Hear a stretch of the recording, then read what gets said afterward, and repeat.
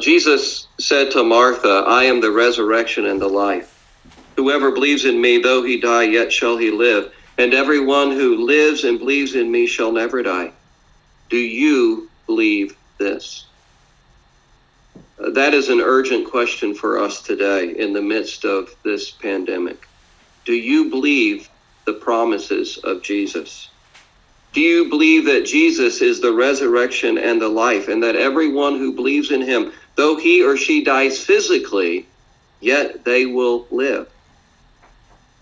Martha and Mary believed that Jesus had the power to heal the sick, but it seems they did not understand his power to raise the dead. Martha says in verse 21, Lord, if you had been here, my brother would not have died. And Mary says the same thing in verse 31. You see, they believed in Jesus' power to prevent death, but they didn't know about Jesus' power to defeat it.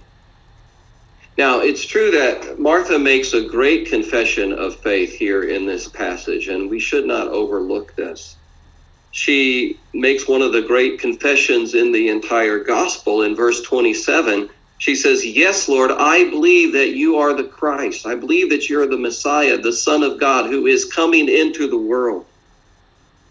Many Jews believe that on the last day, on Judgment Day, God would raise the righteous to eternal life. And Jesus has just told Martha that the resurrection is going to come through him, through his power. So Martha believes him, and she utters this great confession of faith, but she didn't expect Jesus, and Mary did not expect Jesus to raise their brother Lazarus from the dead then and there. They were not fully aware, they could not fully comprehend Jesus' power over death. And friends, there's a lesson here about faith in Jesus for us too. To have faith in Jesus does not mean that we can fully comprehend him or his power, and especially when it comes to this matter of life over death, of Jesus' power of life over death. How can we comprehend it? How can we comprehend life beyond this life when this is the only life we've known? How can we fully understand how God will resurrect our bodies and the bodies of saints who have been dead for thousands and thousands of years? Some theologians provide analogies that can help us. One of the most helpful ones I've come across comes from an Anglican theologian and a scientist, and I've shared this one with you before.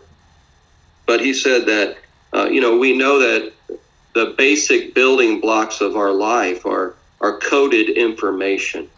The RNA and DNA, these are bits of coded information. And he said we can imagine that God holds all this information in his memory, like a supercomputer can store vast amounts of data.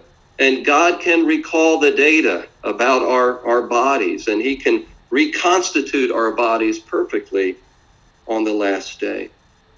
So through the ages, theologians have used analogies to help us maybe grasp the plausibility of bodily resurrection. Maybe that analogy helps you, but still it's something that transcends our understanding. It is something outside the realm of the natural. It's still mind-boggling. And yet, we don't have to have a full understanding. We don't have to have all the answers to trust in Jesus. And that's what we see with Martha in this story. In the midst of her grief and her incomplete knowledge, she cannot imagine what Jesus is about to do. She doesn't know that Jesus is going to call her dead brother from the tomb.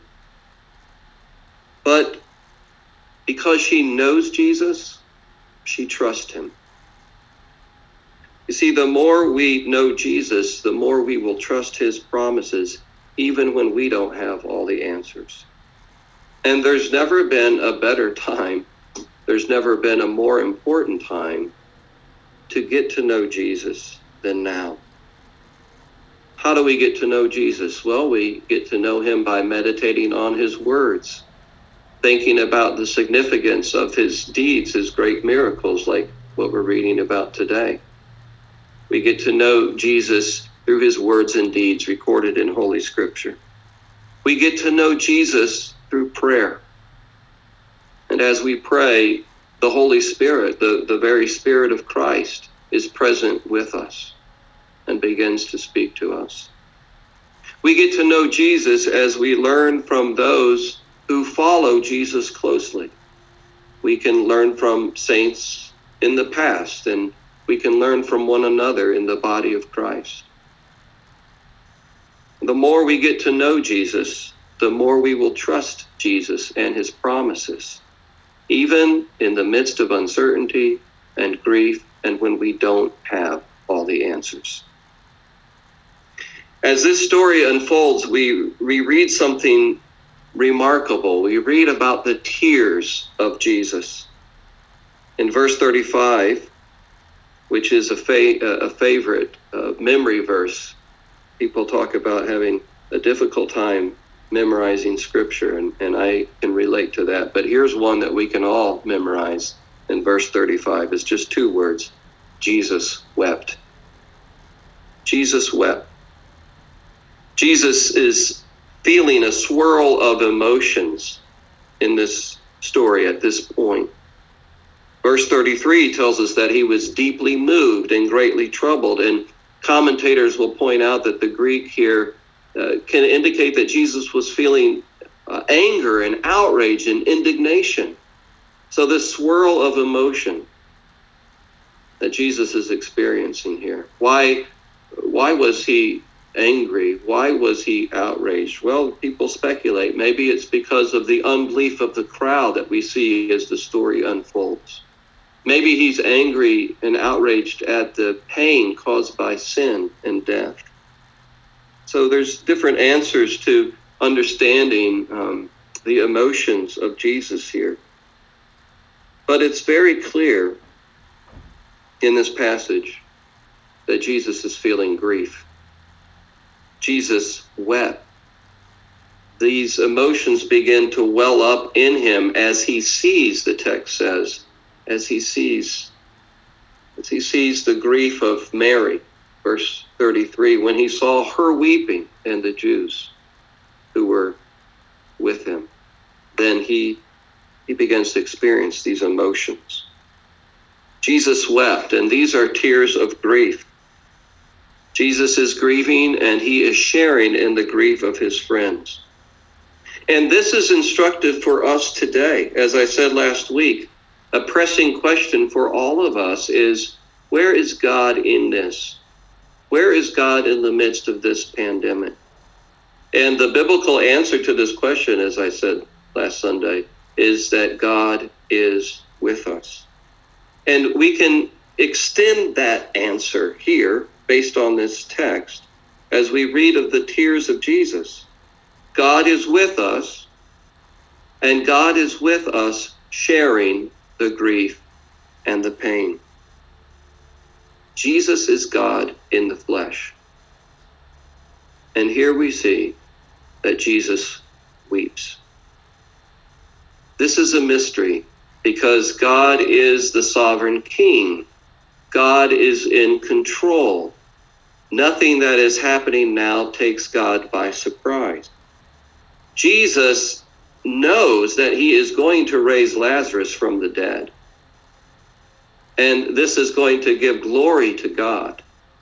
And many people are going to come to faith because of this great sign.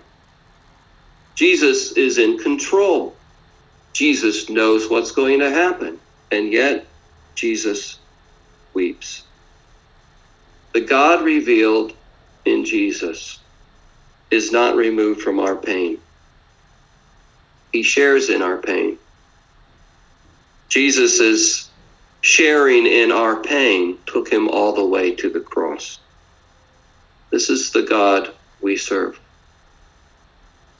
And Jesus' tears tell us something about how we should respond as his followers to what is happening today. We weep with those who weep.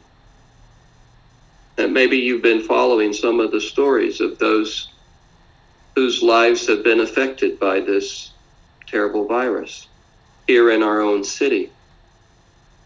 I've been reading some of those stories.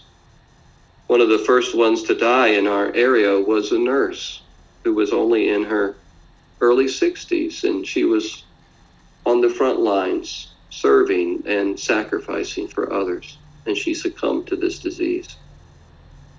And then I read about a 30-year-old Red Cross worker who died because of this disease. No underlying health conditions as far as they know.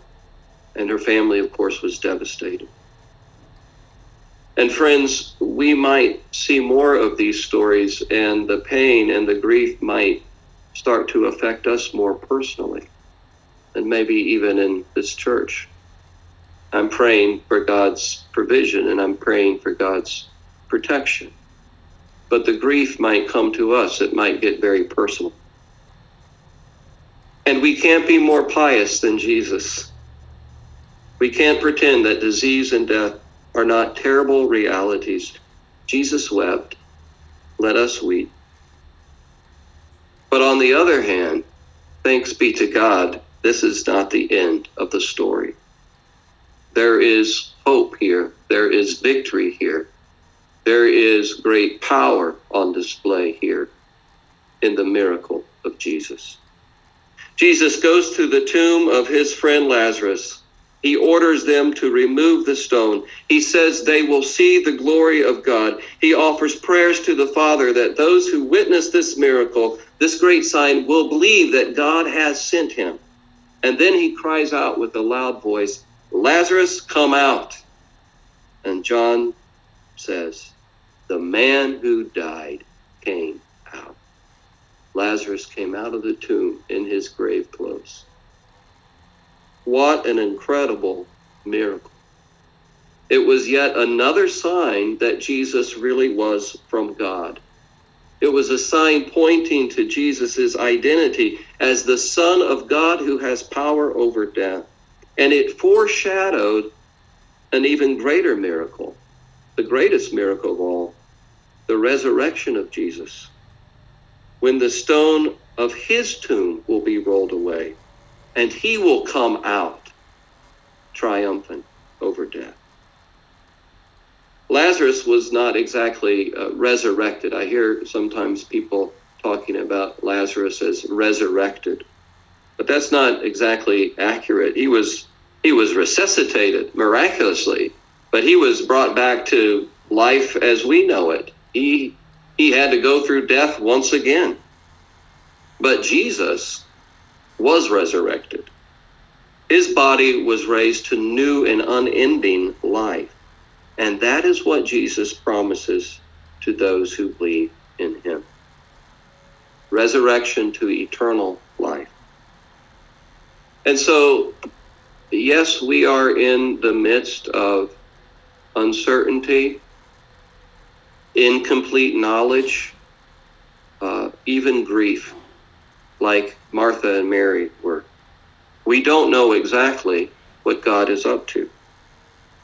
But we do know that the God we serve shares in our pain and in our grief. And yes, like Lazarus, we will have to face the tomb. But Jesus promises that he is the resurrection and the life. That those that believe in him, though they die, they will still live. They will yet live. And my question for you and for me is, do you believe this? In John 6, verse 40, Jesus says, "This is the will of my Father, that everyone who looks..." There's never been a greater time to believe this promise. There's never been a greater time to give thanks to God for the hope of this promise that he has given us through the crucified and risen Christ. Amen.